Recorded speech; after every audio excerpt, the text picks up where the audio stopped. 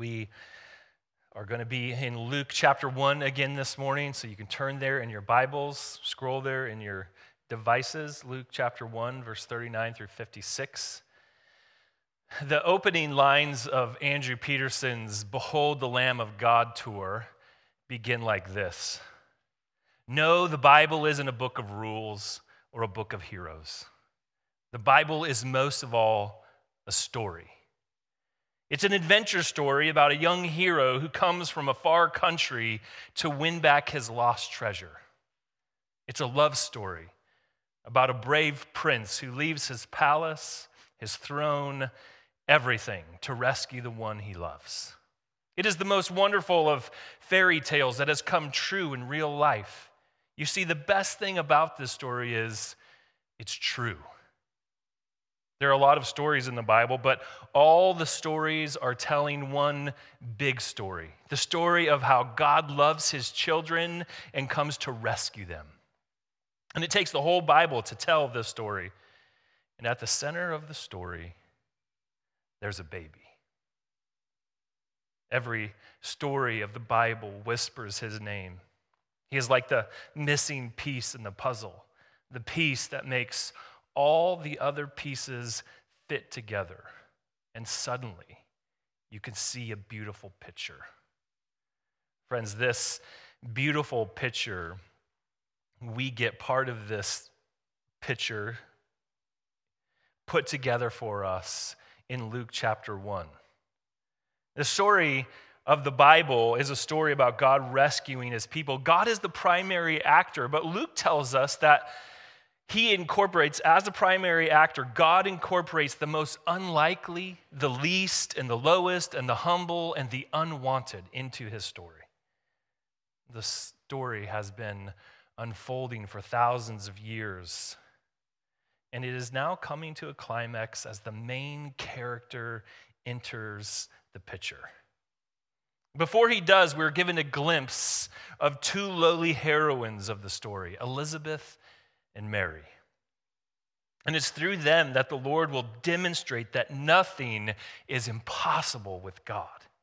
If he can make a barren woman pregnant, if he can bring his son into the world through a virgin, then he can save a sinner like you and me. So our text this morning is a proper response to this news. How will Elizabeth and Mary respond to the impossible news of the births of these two impossible babies? How should disciples like you and I respond to the good news that of what God is doing in salvation? Well, I think, through this story is telling us that we should respond in faith expressed through gratitude. Faith expressed through gratitude. I think that's what the story tells us in Elizabeth and Mary's response. So first we're going to read about Elizabeth's blessing, and then we'll finish with Mary's song. Elizabeth's blessing and Mary's song. And hear God's word. In those days, Mary arose and went with haste into the hill country to a town in Judah. And she entered the house of Zechariah and greeted Elizabeth. And when Elizabeth heard the greeting of Mary, the baby leaped in her womb. And Elizabeth was filled with the Holy Spirit. And she exclaimed with a loud cry, "Blessed are you among women, and blessed is the fruit of your womb. And why is this granted to me that the mother of my Lord should come to me? For behold, when the sound of your greeting came to my ears, the baby in my womb leaped for joy. And blessed is she who believed that there would be a fulfillment of what was spoken to her from the Lord." This is God's word. Now, friends, as we enter into the story, we must remember what has just happened. Gabriel has come to Elizabeth and Mary and announced some impossible news. Elizabeth, you're going to have a son in your old age. Mary, you're going to have a son in your young age as a virgin. How would this be? And we can't be certain if Mary left before or after telling Joseph, her fiancé. Did she tell him the news or not tell him the news? It seems like she would have told him the news. But it is possible that likely that Joseph prepared this trip for her. The scripture, Luke tells us that Mary arose and went in haste to go into the hill country of Judea to go visit her relative, Elizabeth, maybe her cousin. Maybe Joseph has prepared this journey for her, and we don't know exactly why, but maybe he needed some time to think, or maybe this was his way of putting her away quietly. Matthew 1:18 and 19 talks about the story this way. Now, the birth of Jesus Christ took place in this way. When his mother Mary had been betrothed to Joseph, before they came together, she was found to be with child from the Holy Spirit. And her husband Joseph, being a just man and unwilling to put her to shame, resolved to divorce her quietly. Now, whatever happened, Mary, with haste, goes to her cousin. And she goes... And we have no indication that this was the trip of a giddy schoolgirl who couldn't wait to tell the news to her cousin, her relative. Friends, this was a hard journey.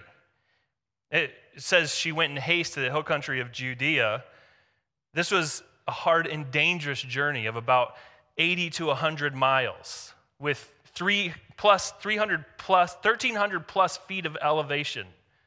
It would have taken quite some time and been dangerous for a pregnant woman to make this journey, but she's on her way to Zechariah and Elizabeth's house, and as she enters, she gives her greeting. She doesn't first text that she's coming to visit. We all like a text when someone's coming to visit, right? She doesn't announce her story via Instagram. She doesn't put her itinerary on Instagram. No, she shows up. And the first thing Mary hears when she enters the house and greets Elizabeth and Zechariah is a blessing. As Elizabeth and the baby hear Mary's greeting, John the Baptist, we're told, leaps in her womb. Filled with joy over the sound of her relative, she pronounces blessing on Mary. She pronounces blessing on the baby. And she wonders at her own blessing in being related and having a visit from the mother of her Lord. And then she pronounces blessing on all who, like Mary and Elizabeth, believe the impossible news. Friends, that verb blessing, you saw, if you paid attention, you saw it's repeated several times, 3 or 4 times in verses 39 through 45. And that verb, blessing on Mary and the baby, the verb is passive, meaning that they are blessed by God's sheer mercy and goodness. Mary is a blessed woman, Elizabeth says. Those are the words blessing in verse 42, but the word blessing in verse 45, if you notice, she says blessing again, and that word is makaria in the Greek, not macarena. I don't even know why I said that. It's just it means happiness. Blessed here means happy is the one who believes. I can only imagine Mary's response to this greeting after the approximately 100-mile journey, 1,300 plus feet of elevation. As she comes in, I can only think of the words of John Newton's hymn, "Through many dangers, toils, and snares, I have already come. 'Tis grace hath brought me safe thus far, and grace will lead me home." Elizabeth is well familiar with the old story, the covenant of grace that God has made with Abraham and his people, that he would come and he would do good to Abraham. And now, as the mother of her Lord comes into her house, her baby leaps in her womb, this impossible baby that was going to foretell the king's deliverance, foretell the king's ministry. The baby leaps in her womb, and Elizabeth pronounces blessing because she knows that the covenant of grace is coming to fulfillment.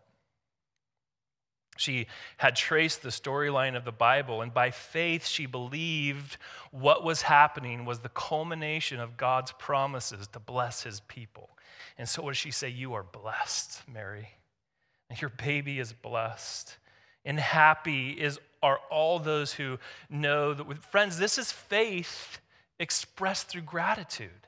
Faith expressed through thanksgiving. Thanksgiving is full of grace and wonder and joy and happiness. Isn't that what we see in verses 39 through 45? Elizabeth pronounces the blessing in verse 42 of God on Mary and the baby. Now, she doesn't manifest the blessing. She doesn't speak it into existence. She recognizes the blessing. Mary is blessed. She is amazed at the blessing of Mary, that she is the one chosen to be the mother of the Son of God. What a blessing that is. The privilege, and she wonders at the privilege of her getting the news from the mother of God herself. You see that in verse 43. Why am I? And why is this granted to me that the mother of my Lord should come to me? This gratitude is full of blessing, of grace, of wonder. Why am I chosen? This humble wonder is her thankful response. And we see this expression of faith through thanksgiving is also an expression of joy, as John the Baptist, the forerunner of Jesus Christ, his first foretelling, his first act of ministry is to leap for joy at the very presence of baby Jesus in the womb of Mary. The presence of his king, the king that he will herald. He leaps for joy. And happy are those who believe that this could be fulfilled. Is she talking about Mary's belief or Elizabeth's belief? Both of them. Elizabeth has expressed her faith in her gratitude. And I wonder, at this news, does your heart leap for joy? Does your heart leap with gratitude towards your Savior as you see the King approaching and about to do the work of the Redeemer? Elizabeth blesses, and now Mary sings. Hear God's word again in this beautiful song, this beautiful hymn called the Magnificat. Mary sings, basically authors a hymn of praise that for thousands of years have been sung by God's people. My soul magnifies the Lord, and my spirit rejoices in God my Savior. For he has looked on the humble estate of his servant. For behold, from now on all generations will call me blessed. For he who is mighty has done great things for me, and holy is his name. And his mercy is for those who fear him, from generation to generation. He has shown strength with his arm. He has scattered the proud in the thoughts of their hearts. He has brought down the mighty from their thrones and exalted those of humble estate. He has filled the hungry with good things, and the rich he has sent away empty. He has helped his servant in remembrance of his mercy, as he spoke to our fathers, to Abraham, and to his offspring forever. And Mary remained with her about 3 months and returned to her home. You see, Mary's song is also an expression of faith through gratitude. The form that this takes, Mary's song, shows us that she was steeped in the book of Psalms. She knew what a psalm of thanksgiving was. She knew its form. You express as a header at the front what you're going to be thankful for, and then you give all the reasons why you're thankful. So this psalm, this song of thanksgiving and gratitude is an expression of her faith. And this song is poetic. It's beautiful. It's full of truth of the story of the Bible's storyline. This was happening and written, friends, at a time when women had less rights than they even do now, where they were more severely oppressed and were not equally valued in society. Oh, but God looks on the weak and the lowly and the humble, and he makes them the most important in his economy. Elizabeth and now Mary are speaking the word of God. Did you notice back in verses 39 through 45 that Elizabeth was filled with the Holy Spirit? And now she's speaking God's words, and they have become inscripturated for us. How does God treat people who are lowly in society? He raises them up. This is beautiful and true and good. Don't you see that?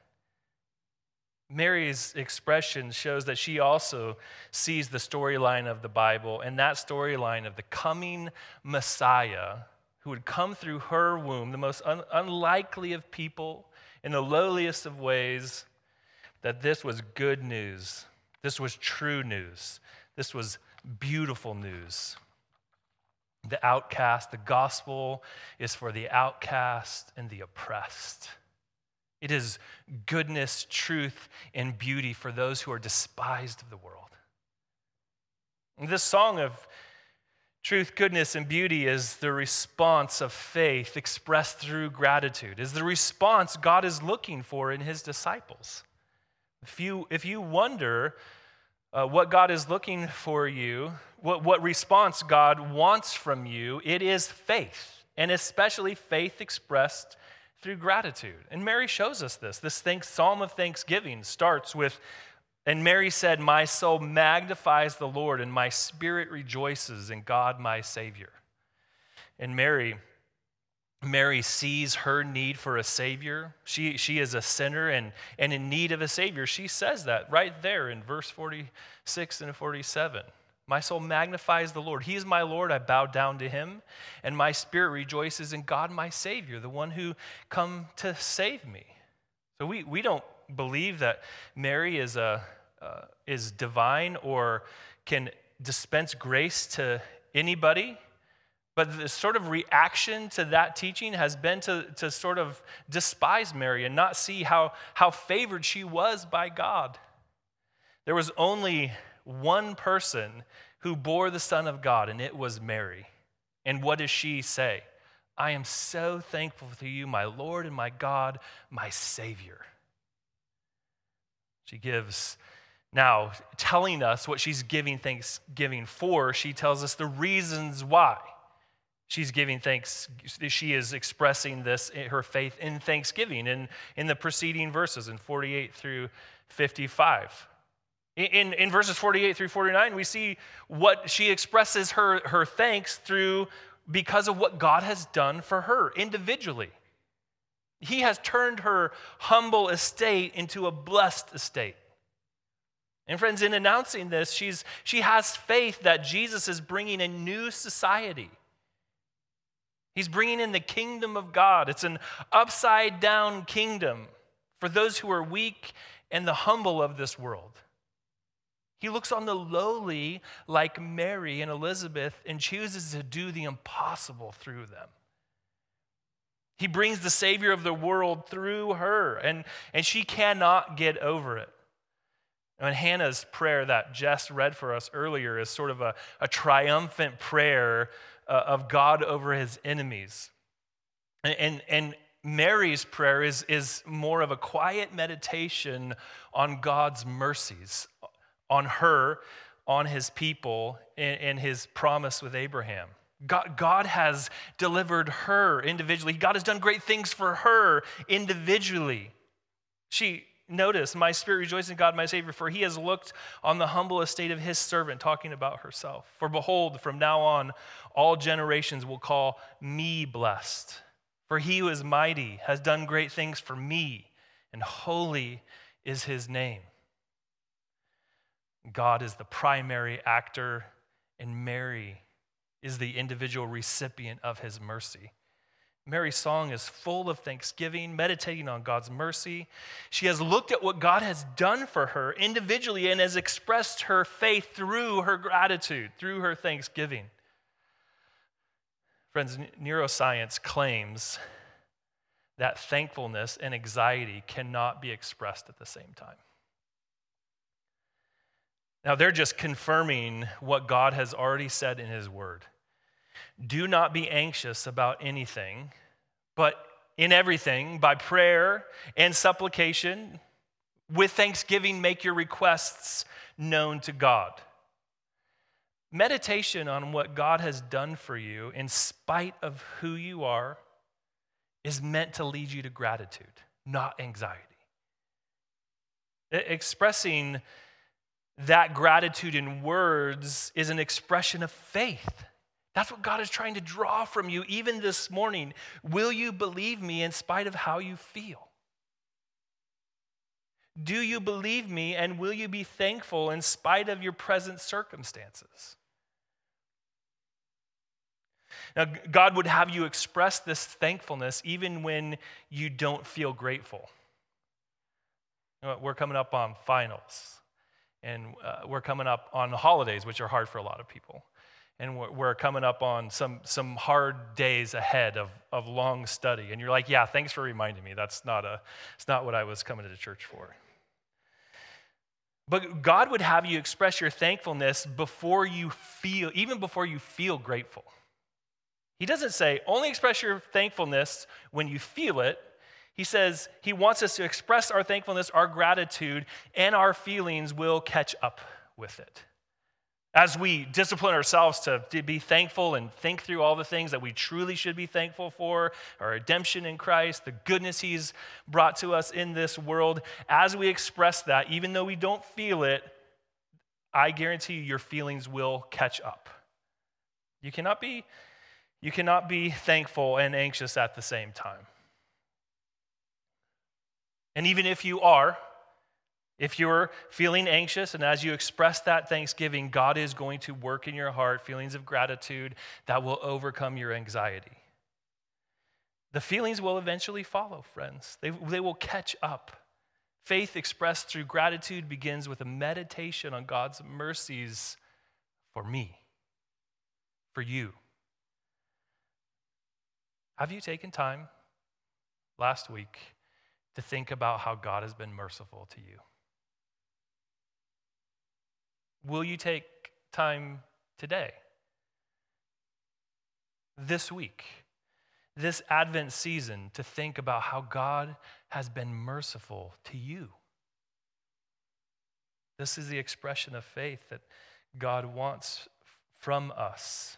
He will supply for us. So Mary focuses on God's mercies to her as an individual, but secondly, she expresses it by meditating on what God has done for his people in verses 50 through 53. What has God done for his people? His mercies are to the humble, and his judgment is on the proud. That is what these verses are saying. And his mercy is for those who fear him. From generation to generation, he has shown strength with his arm. He has scattered the proud in the thoughts of their hearts. He has brought down the mighty from their very thrones and exalted those of humble estate. He has filled the hungry with good things, and the rich he has sent away empty. This again is God's new kingdom, his new economy. It's his upside-down kingdom he's bringing in this world. The kingdom and governments of this world are based on strength and wealth and status. But the kingdom of God is given to the humble and the hungry. The kingdom Jesus is bringing is full of people that need help.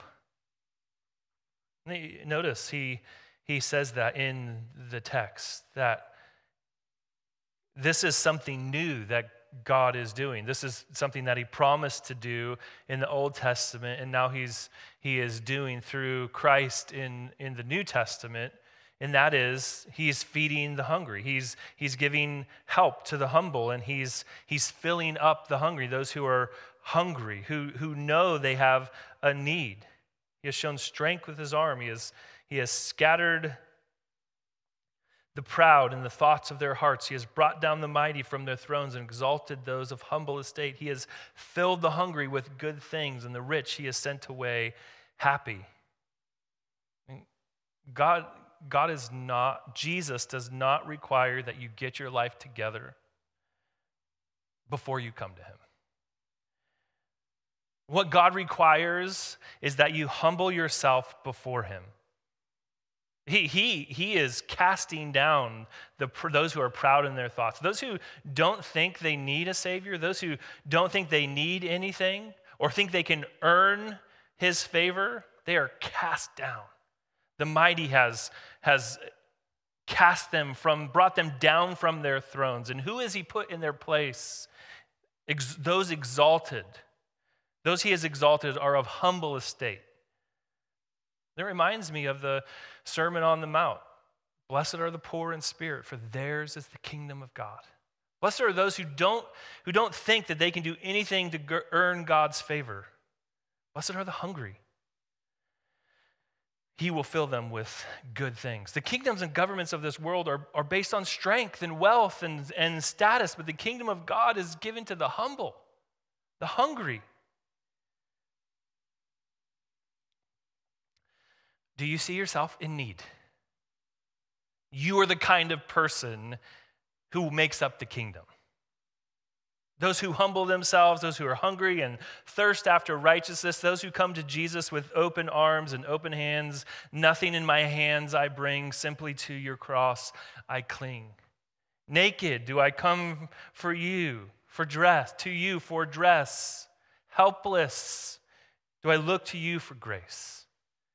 Those are the kind of people that populate the kingdom of God. This is an upside down world, and Mary is saying, thank you, God, for making it this way, because I am humble, I am of lowly estate. And this is how it's always been. God's covenant of grace is that the greater will serve the lesser.